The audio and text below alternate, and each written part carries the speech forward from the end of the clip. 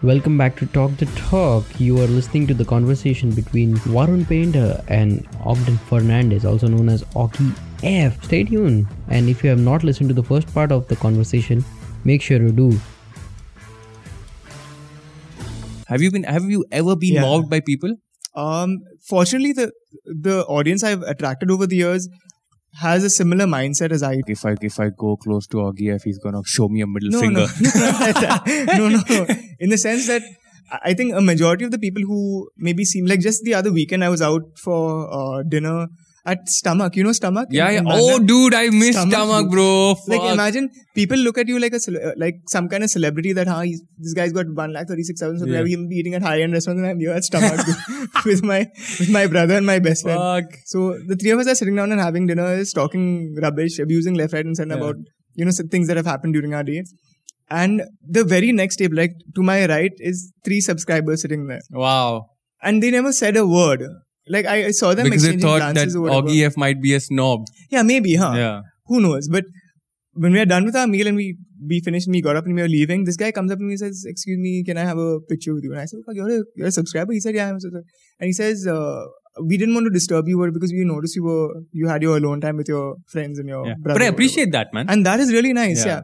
And again, I'm not saying that I don't want to be approached when I'm out in public. It always feels nice when you get approached by it. But I think the how also matters. Because if you're like very intrusive and you invade the other person's personal space and privacy, I think that's a little too much. But there's a thin line, and I know I might sound. But a majority of them actually understand that. A majority of people. Yeah, I mean they'll keep their distance, and only when they see you're free is when they'll approach you. I really appreciate that. Yeah. But have you ever been mobbed, like Oggy, like clothes tearing apart and all of that? Fortunately not, and I wouldn't want my clothes to be torn off. Like, but what is the best and the worst experience you've had during a meetup? I honestly have not had any bad experiences for a meetup and I'll tell you why. What has helped me is my training background with most of this, because as trainers we're told to prepare well in advance and make sure that everything's ready before we step into a classroom. Right. And whenever I have a meetup conducted, I try and make sure that everything's taken care of there as well. So I make sure that there's refreshments for my subscribers. There's enough parking space for people over there.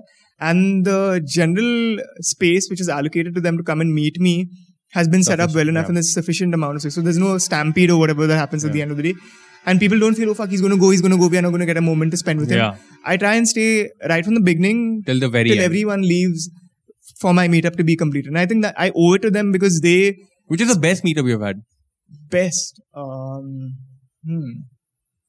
Kawasaki. I think the first mega Motovlogger meetup which we had was my personal best. That, and I think it'll be on par with the Goa and the Bangalore one as well, because the Bangalore one was an eye-opener for me, and I'll share why.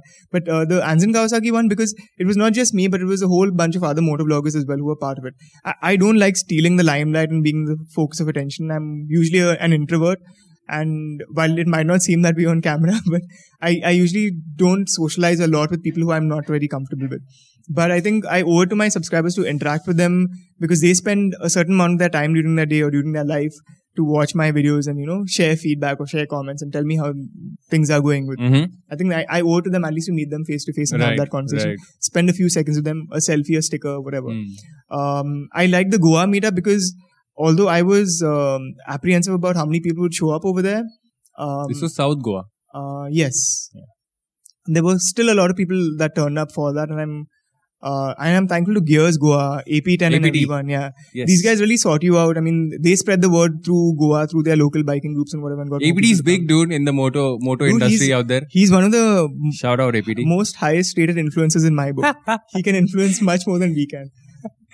That, and then the Bangalore ride, because primarily with the Bangalore ride, what happened was I was riding from Bombay to Bangalore to Pondicherry, and then back for that IBW Iconic 5 ride. Right. And when I reached Bangalore, I was really not sure what to expect, because my YouTube analytics showed Mumbai, Pune, and then Bangalore. Third, yeah. So I was thinking maybe there won't be a lot of people, so I was preparing myself for that. But man, the number of people that turned up, I think there were close to about 100 or 150 that turned up for that. So there was one mega meetup we had at Lonavala. I think you were there as well for that. Powder Sheetal Raba, yeah. Mega meetup. I think about 650 or some 700 people turned up. Yeah, from Mumbai and Pune both. But the biggest meetup after that was Bangalore, dude. Yeah, Bangalore's about biking culture, 150, 80 or 200 people turned up for the which is insane, man. And we really want to go back there and do something again. So I am going to go to Bangalore probably in April sometime. Mid-April, hopefully it will happen. Yeah, but Bangalore's definitely on the cards this year for me. When you think of people, has there been like a weird encounter with someone, if you remember? Like a subscriber you're talking about? Yeah. Like a weird chat that you want to forget. Well, not really a chat that I want to forget, but I just would...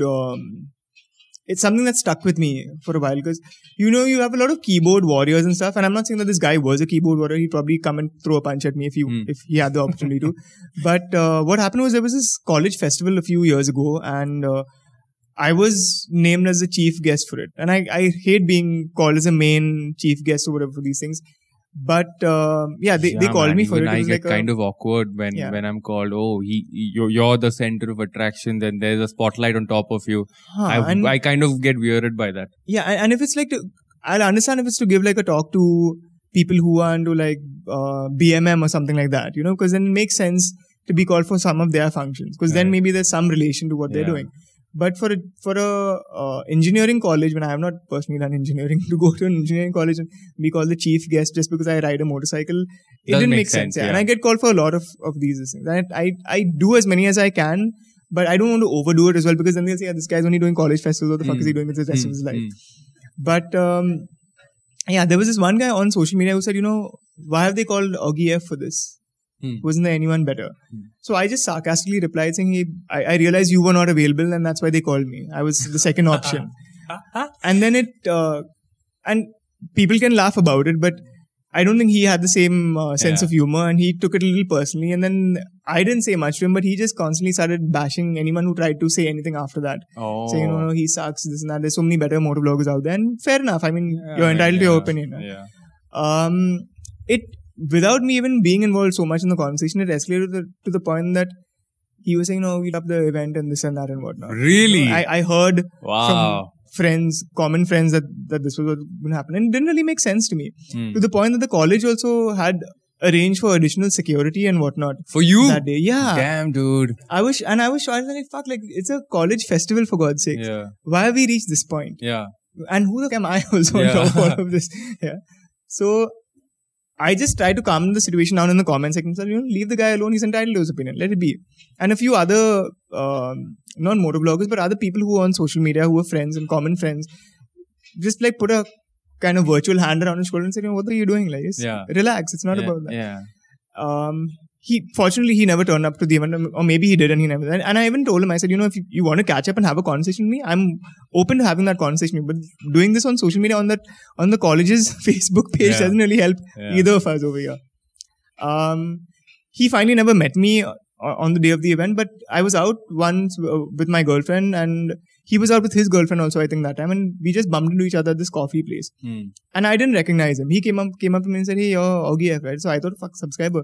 When it turns out, he's saying, no, I was that guy. Remember we had an argument on social media? So wow, dude. I said, oh, really? And I honestly didn't remember that, man, because you're going through a lot of comments and stuff like that. And I go through shit every day, man. Yeah. People hate when you point out traffic signals and whatnot. Yeah. But he ended up being a really nice guy in person. And it got me to realize that, people, when you have a mask over your face, I think it's like that, someone said that, I forgot. But when you have a mask over your face, put a mask over your face and you know what the person truly is. Yeah. And maybe I'm thinking that guy really isn't as violent as he is, but now that he's hidden behind a keyboard, and not just him, but multiple people do that, they'll say a lot of shit on social media, but they'll never really do anything when you meet them in person. They'll never they will avoid a conversation. Yeah. Wow. And I'm not even a big guy, man, but they won't man, you think somebody's gonna come up to you and punch you? I don't think so, man. It's because there are repercussions to these things, and these repercussions are heavy. So they wouldn't want to. What if you put out a video saying that this guy punched me, goes viral for the wrong reason, and then that guy's fucked, dude. And that's the end of it. But that's weird, dude. I don't recollect if I've had any weird moments, but meetups do get tiring. Oh yeah, tiring, yes. Because I remember there was one, we did one Pune meetup for the TNR screening, the next Friday screening, and It had about 200, 250 odd people. That many selfies. Oh, damn, dude. I love it because let's be honest, man. I am what I am because of the love that I get from the audience. Yeah. I mean, of course, I've got a team that makes me look pretty on camera and makes me, look all dashing and swashbuckling and stuff like that. But then there's also the audience who keeps hitting likes, who keeps sending out positive comments and that positive energy through love and words and stuff like that. And I really appreciate that because for me, I've always been in this weird spot because of a certain someone who left Power Drift, and then I was bashed left, right and center because I couldn't replicate what the earlier person could do, and then it kind of got me into trouble and got me thinking, what the fuck am I doing, dude? Am I even? And you get into this situation where I had to speak to myself, and I said, dude, I am not going to do this anymore. But then I obviously had the support coming in from my wife and my friends, and it just gotten along so well. And a year later, here I am, man. People like listening to me and they love watching me, and that support has stayed from the very beginning. It's just that the entire herd is joining now. Yeah. But I haven't had any weird encounters, so to say. Yeah. No, and what you said really matters, because if you have a close-knit friend circle who will be with you throughout everything. Yeah. If you have the same support team, your family, your loved ones, so on and so forth, that really makes a big difference. 100%. And if you end up faking shit, then you attract the people who are just into you for the fame and for the clout. Yep. And that's a bad place to be. Yeah, that's a bad place to be. And then it gets all weird where you know you're going to go down this emotional drain, and then it's going to take you a long time to get back up. Yep. And that gets really difficult. And I've been happy, man. The kind of opportunities that I've gotten. I've gotten to travel international so many times and just ride so many motorcycles, man. At the end of the day, I know one thing. I mean, for you, I know it's YouTube isn't your only bread and butter, but for me, this is it, man. For me, in the next 5 years, or maybe not even 5, in 3 years, I want to be the best in the world. That's the aim. And I take a lot of inspiration from this MMA fighter called Conor McGregor. I mean, I know you watch a lot of fight sports as well, and that guy is insane, dude. He has this, and this one line kind of sticks by me so bad. He says that I have an unhealthy obsession of spending money, but I have a healthy obsession of making it. And that comes through his work. And that's what I want to do, man. He retired recently, right? He retired recently. But is he being serious this time? No, I don't think. He wants a share in the company, and it's all a negotiating way of, it's a negotiation tactic. So I'm sure he's going to come back. But that guy has changed my life, man. I mean, just the way he talks and just the way he is, man. He's confident. Yeah. And I get that from a lot of people as well. When you're out on shoots, a couple of my colleagues were talking the other day, and I was telling them, dude, I'm going to be the best in the world. And I keep saying that I'm going to be the best in the world. And this guy comes up to me and says, I was talking to the DOP the other day, like, Varun comes on the camera, like 2 takes and he's done, dude. He's out. And the kind of time he saves, and, it's better for the camera attendant, the guy who's handling the camera, and everyone. And he's like, yeah, man. And I think it's important to stay confident. And this has also come from this movie called The Secret. Oh, okay. The law of attraction, where you put positive energy out in the world and you get a lot of it back. And that's what I've been banking on. So it's been so far so good. Fortunately, I haven't had any untoward incidents with the audience, but I get trolled, man. I mean, that's the internet, dude. That's the internet. I think people are just out to be funny. Yeah. They want to be the funniest person with the most likes in their comment. Correct. I think it's a bit weird, right? Yeah. But it's all right, man. Earlier, how much does that affect you? Does it really affect you? Yeah, I was coming to that. Like a year ago, when I used to get trolled real bad, like every third comment was, fuck you, Varun, or whatever. It used to prick me bad, I'll be honest about it. But now it's like, man, I get a lot more love from my family, my friends who really matter to me. My wife, and I have got, and I will never use the word fans. I will always call them followers. Fans is a word for a celebrity. I am not a celebrity, dude. I fucking eat vada pav and samosa pav when I dig all of that. Hang out at stomach sometimes. Yeah, dude. and for me, I am not a celebrity, dude. As much as people like to call, me being in front of the camera a celebrity, I'm not a celebrity, dude. I'm a very simple guy. I like to do things just like a normal person, dude. I like eating safe puri at a fucking, a roadside chaat stall. I mean, I love doing all of that, and I'm pretty normal that way. But people have that perception, like you said, about an online individual that, he's got certain number of followers and subscribers, which means he's going to be a little snobbish. Should I stay away from him? But it's not really. People are very open to me and I'm very open to them as well. I've had chats with people for like 15, 20 minutes, one fan or one follower, so to say. And it makes them have a different image of me, which is kind of positive, which makes me happy. Yeah. And man, it used to bother me a lot earlier, but now that's the internet. I've come to realize when the moment you realize it's the internet, you will just be at ease. You'll just be at ease. I think that there's that conscious effort you have to make to see whether there's actually any truth in what this person is saying or not. And if you're confident in your own abilities and you know that this is just rubbish which this person has typed out in frustration or whatever, it's very easy to let go of it. But if there's some truth to what this person has said and you start to question yourself, I think that's where it really hurts. And that's where it really hurts. It gets hard. I think that's where it also starts making you think twice before doing anything. Correct. Yeah. Should I do this? I would still go ahead and do all the things I want to do because I believe in myself. I'm super confident of where I see myself in the next 3 years. Yeah. I think also having a vision helps because if you don't have a vision, then you're not chasing anything. I'm chasing this tag of being the best in the world in say 2 or 3 years. It's as simple as that. If I have that target, I'm going to work towards it. Yeah. And I have improved a lot and it's always a constant thing of improvement and learning.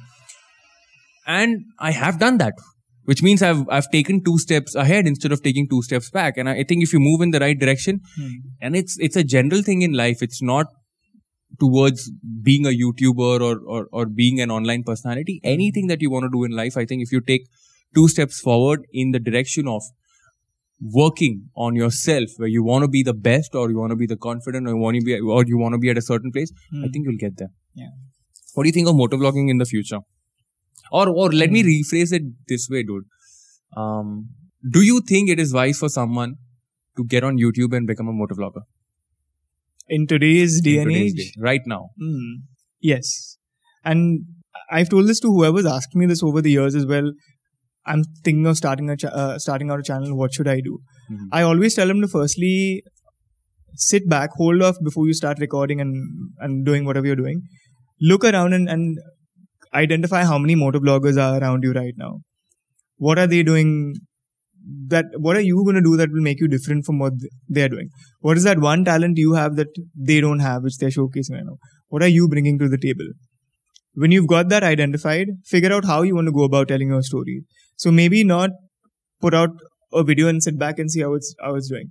Maybe hold back on putting out that video, record it, edit it, sit back and think, is this really passing on my message well enough? And then maybe build like a repository of videos and then start putting them out consistently. So then, YouTube's algorithm helps you out as well. But at the end of the day, I always tell them, stay true to yourself. Don't be someone who the audience will love because the audience will love them. Right. Be yourself. If your audience loves you, they love you for who you are. Right. And that's the best kind of attention you can get from your subscribers. And if it's worth doing it, because people will invest heavy at the start. I know people who bought like state-of-the-art GoPro cameras, like the newest launch GoPro camera, made a couple of videos and then fizzled out. Any of this thing, and that's it. And they still have their channels up there, but they are not really doing anything with it. Maybe their first few videos are really good, but then they realize that the amount of work that goes into it, is a lot more than what they bargained for. And that's why I always tell them, get into it. See if this is something you're consistently going to be good at. I'm not saying I'm consistently good at it, but I've struggled and done it through the years. But I've still stayed with motorcycling content as much as I could. Is that something they can do? Then by all means, go ahead with it. But if not, then I don't. Yeah, but if motorcycling isn't your thing and you're using it for the fame, then there's better avenues to get fame out of. Motorcycling is not the way to start off.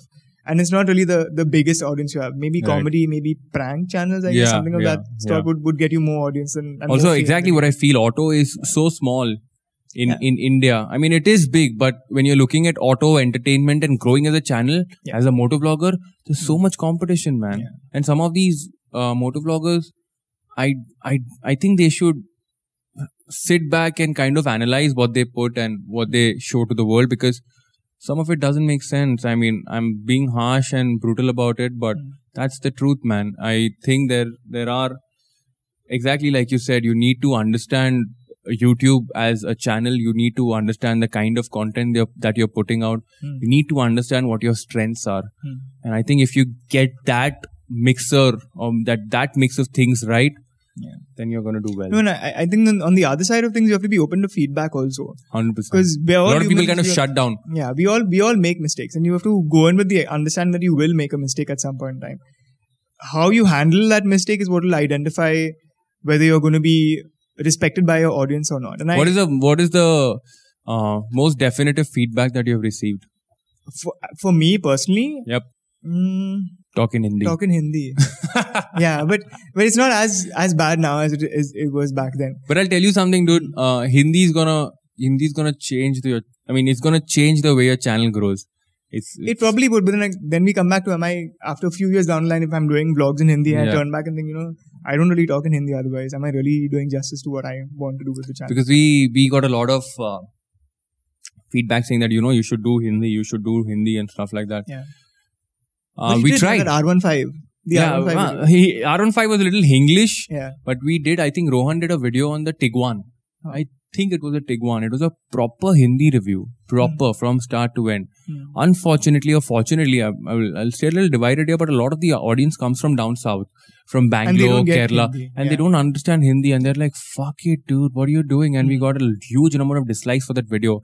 Again, if you're setting a premise for your channel where you are being an English speaking guy from the very beginning, then switching to Hindi doesn't make sense. Yeah. Like another channel, Motor Octane. Motor Octane does a lot of Hindi. Oh, Hindi, yeah. Yeah, and they've grown by leaps and bounds, dude. Like, I think they have crossed 1 million, if I'm not wrong. They have.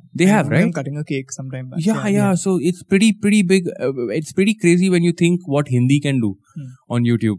I don't think you should try Hindi. I don't think so. Yeah, it's I think people will unsubscribe. It's definitely going to help you grow quickly, faster. But that's not what your audience is. Yeah. You have built that bank of 136,000 subscribers. Yeah, but then if I meet this person in public now, off screen, off camera, whatever, and he starts talking to me in Hindi and, using all these logos, bachi banta hai, all these, I'll be like, fuck, what is this guy expecting of me? Like, right. So then everything changes for me then. Right. And that's why I'm saying you have to have the same image on and off screen as well. Dude. It helps and it avoids weird conversations. But is there like a plan that you have for OggyF YouTube channel? Like, do you want to get into a certain kind of content, or you just want to freestyle with it? I think what's happened of late is, at least the motorcycle manufacturers, that line between motovloggers and auto journalists is kind of fading away. That's correct. I've seen myself being invited for more media launches than I have in the last 2 years. And more people, for that matter, other motovloggers also. And fair credit to them, because some of them have started, like Dino's Vault for that matter. Dino started doing video reviews of motorcycles itself. So for him to get invited for an event like that, a launch event, makes sense. I've never been someone who reviews motorcycles. So for me to be called for that was a surprise, and B was, oh fuck, what do I do now? But it's also more of brand awareness. Yeah, and that's a good thing, yeah. The brand's gonna reach out to 136,000 subscribers or even more. Yeah. And when you look at these launches, for example, we were together for the Ep.12. Yeah. People are constantly searching for the Ep.12, right? And if I were a buyer, I would probably look at all the fucking videos on the internet if I have to make a buying choice. Correct. And I would definitely look at your video. So that's where it is. I think that's where manufacturers are also starting to realize that motovloggers, getting a motovlogger on board is legit stuff. Like an influencer on board is legit stuff.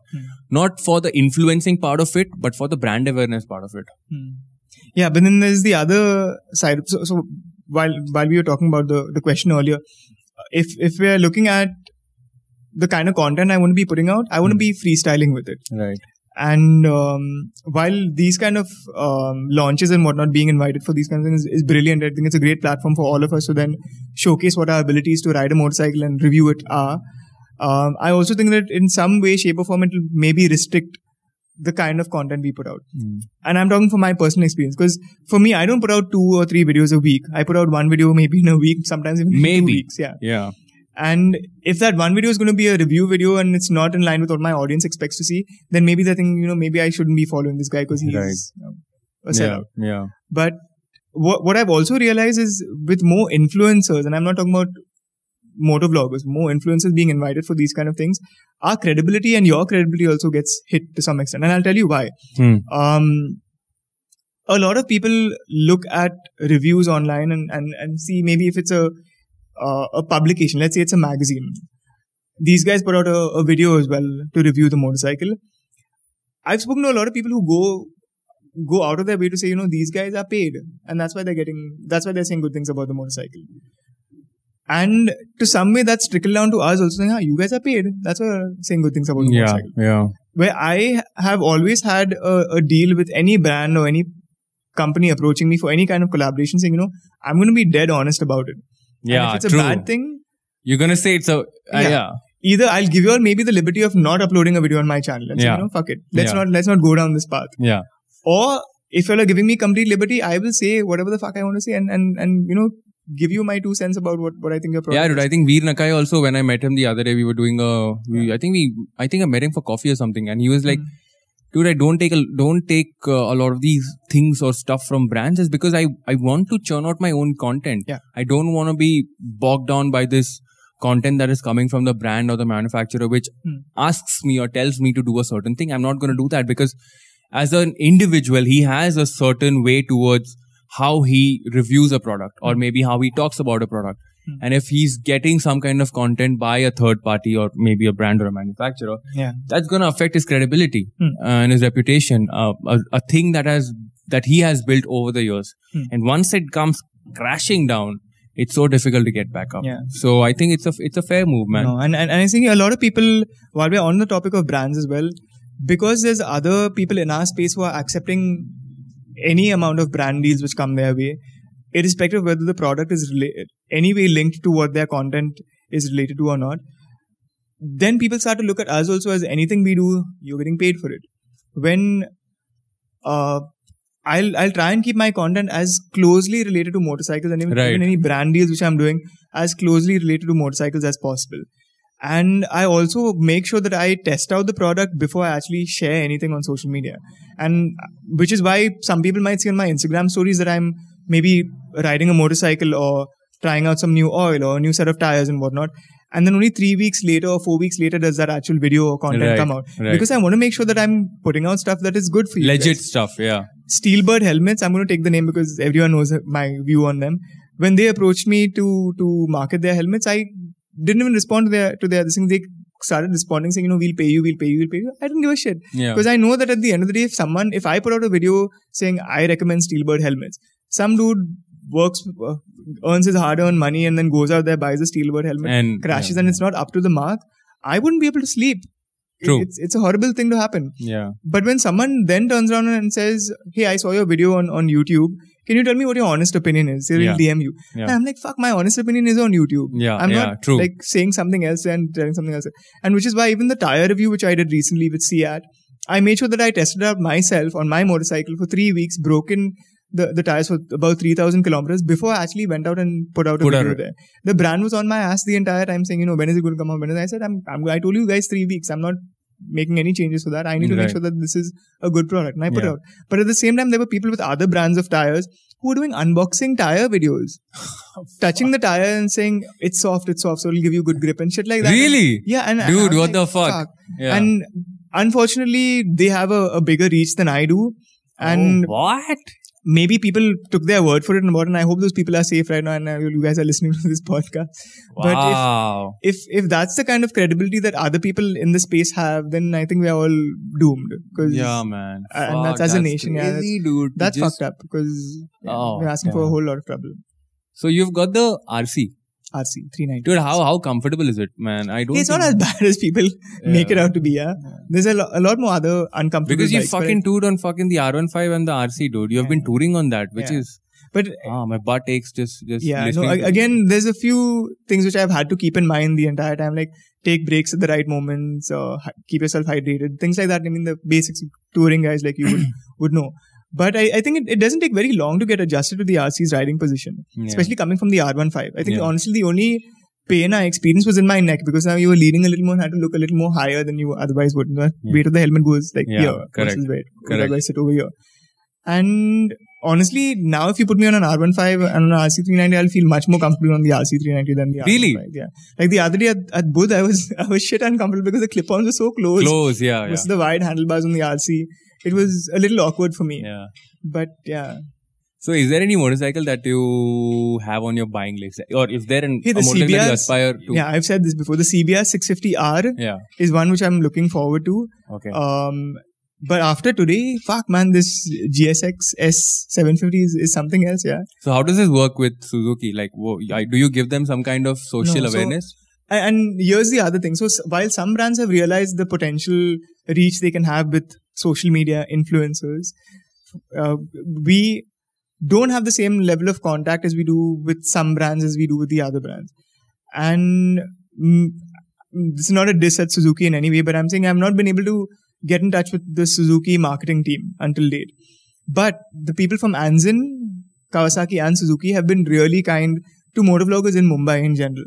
So they've given us bikes, they've offered their locations to have meetups and whatnot that we had, and they've treated our subscribers also really well the entire time. Yeah, so the guys from Anzin, Kawasaki and Suzuki have been really kind to me and to other motovloggers also from Mumbai, where they've given us motorcycles to ride and take on long distance rides and whatnot that way. And because of them, I've got the motorcycle today. So while they might not ask me proactively to do stuff for them, they'll just be happy with me riding the bike and maybe clicking a couple of Instagram stories. What I normally do is I send them an email saying, hey, this is what I've got in mind. This is what I want to do for y'all. So while I'm doing the ride with your motorcycle and maybe with your accessories or whatnot, I want to make sure that you all get the equal amount of return or maybe more out of it. And I'll say I'll put out maybe one YouTube video reviewing the motorcycle, maybe a Instagram story, maybe this and that. And I give them quantities. And I say, are you all okay with this? And 100% of the time they've been okay with it.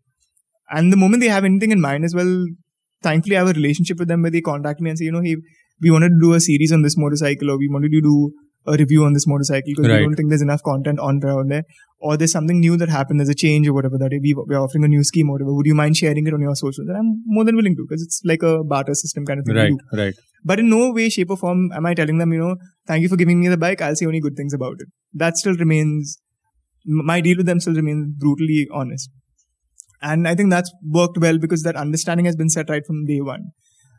With other motorcycle companies, I've approached them for their motorcycles. I've almost had their motorcycle, and one day before the ride, they've said, the motorcycle is not available. And then I've seen that same motorcycle with someone else. And that's when I realized, okay, fine, maybe my level of influence is not up to one day, someday. Yeah, I think you'll reach that. And, but I think honestly for me, that's been an eye-opener in the sense that not that I have to push myself to reach their level of whatever, but I realize that maybe their goal out of this altogether is very different from what my goal out of it is. For me, it is to take the motorcycle, give an honest opinionated review about it. And you're very clear about that. Yeah. For them, I think their goal is for someone to take the motorcycle out and to reach the maximum number of people. Whether those people will buy the motorcycle or not is secondary. Again, brand awareness. Yeah. But whether that person's actually going to have the kind of influence they want to have on their audience or not. So I think our goals are different, and that's why. I still think the CBR 650R will make a lot of sense because you tour quite often. Yeah. I know it's a little sporty than the F, but just having that visor, that fairing that aerodynamic. And I'm a sucker for fairings. So I think, so I think it'll make a lot of sense that way. The S750, although a tame motorcycle, it does not have a fairing and it will get... at the end of the day, it's India. You're not going to cross a certain digit. But it's just better, man. CBR, just because of that fairing, is going to be so much more better because you're not going to get tired that often. But then also at that same point, Varun, I need to be sure that I'll be doing that much riding to justify having that motorcycle. Right. Because if I buy it and then I'm just riding to work and back, I'll feel really shitty about having the bike in the first place. So I want to hold off that decision of upgrading until I know that I'll be in a space where I'm doing that many rides. And currently I'm not in that space, which is why I'm holding off right now. You rode the MT-15 recently, no? Yeah. We rode it together. What do you think of it? See, a lot of people made noise about the upside down forks. I don't see that as such a bad thing. Fine, it's an accessory which maybe makes the bike look beefier, performs slightly better, so on and so forth. It'll change the way the bike performs, but the telescopic forks are not bad, man. Yeah, they're not at all. Not bad at all. Yeah. I think the one thing they messed up with was the price. had they priced that closer to around 1 lakh motorcycle, maybe slightly higher, fine. Yamaha, you get a little premium. Yeah. Right? So we were having a word together, a lot of our colleagues, and we were thinking that it's going to be priced at rupees 1.2 lakhs because the FZS is priced at FZ, the new FZ version 3.0 is priced at 97,000. The R15 is priced at 1,39,000. Yeah. So somewhere at 1.2, 1.25 will make a lot of sense. But then again, when I sat back on the couch and thought about it, if you were to price it at 1.2, you don't want an FZ customer to rethink about spending 20,000 rupees more and getting a better looking motorcycle that will almost give you the same efficiency, because that R15 engine will give you an efficiency of somewhere around 40 to 43. Yeah. And when you again, and from the other side of the spectrum, if you have a potential R15 customer, you don't want him to think to go back and say, I'll save 20,000 rupees. I'm going to be comfortable. Plus this bike looks damn fucking good. So I think that's where Yamaha is coming from. And I think that's where it makes a lot of sense for them. Even at that price point, a lot of people are still going to buy it. Because it's a Yamaha, because it looks damn good. Anyway, yeah, but I think 1.2 would have made a lot of sense for someone who wanted to buy the MT15. I mean, my biggest point of disagreement with the MT15 is the single channel ABS. Yeah. I don't care if it gets telescopic forks. I don't care if it gets a box swing arm. I don't care about any of that because it's still, it'll still do well in the city. It's not meant for a track, right? A box swing arm makes a lot of sense when you're going around corners really fast because it'll offer you that flex. This does not as much. But then again, it's not a track motorcycle. So if you're going around in the city, I think this package makes a lot of sense. But I would have still preferred the dual channel ABS. I think a lot of manufacturers are doing that, right? Because of this compulsory, they found like the loophole to it. They found the loophole and they're like, oh man, it's just disappointing. I think a dual channel ABS still makes a lot of sense. A dual channel ABS without any of the other mumbo jumbo at 1.36 lakhs would have still made so much more sense. But yeah, man, because I was not happy with the brakes. Both. Yeah, I it didn't was even like very the soft, R15. dude. It was spongy brakes. I don't know if they were glazed because they had to do a run-in around the track. So you're going really hard and going off it, going really hard, going off it. But it could have been better. As an overall product, to be honest, I think that city review needs to happen because I found the front to be very flighty.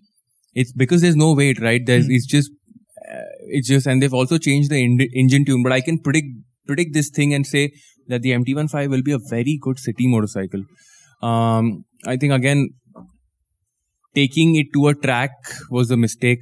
They could have easily given it in the city. I don't know why people are doing that now. Most of the brands I think are launching their motorcycles on the racetrack. Yeah. Fair enough. You get space to ride it around and do a review. It's safe, yeah. But I think that's not its natural element. That's not its natural element, yeah. And I think the first impression that comes out where a lot of us journos, when we say that we're going to give you a full city review later, in that part of the review, not really getting any information except for the spec sheet. So I think that is something that needs to change going in the industry. But Bullet, the Royal Enfield also launched the Bullet trials. Did you get a chance to look at it? They invited me for it, but I was not busy. I didn't attend it. Because I saw a lot of motovloggers. I did meet up with a few people at Ambi Valley. No, and I think at this stage, what we really need to look at, so if you're a motovlogger and you're listening to this, I think what you really need to think of is it worth your time also? Because while auto journalists, it's their job to go there and cover, their companies or publications will send them over to cover these things. For us, at the end of the day, you need to look at what's the benefit for you out of it. Brand Royal Enfield doesn't pay anyone for reviews. So if they are not paying you for it, then what do you have to gain it out of your content which you put out?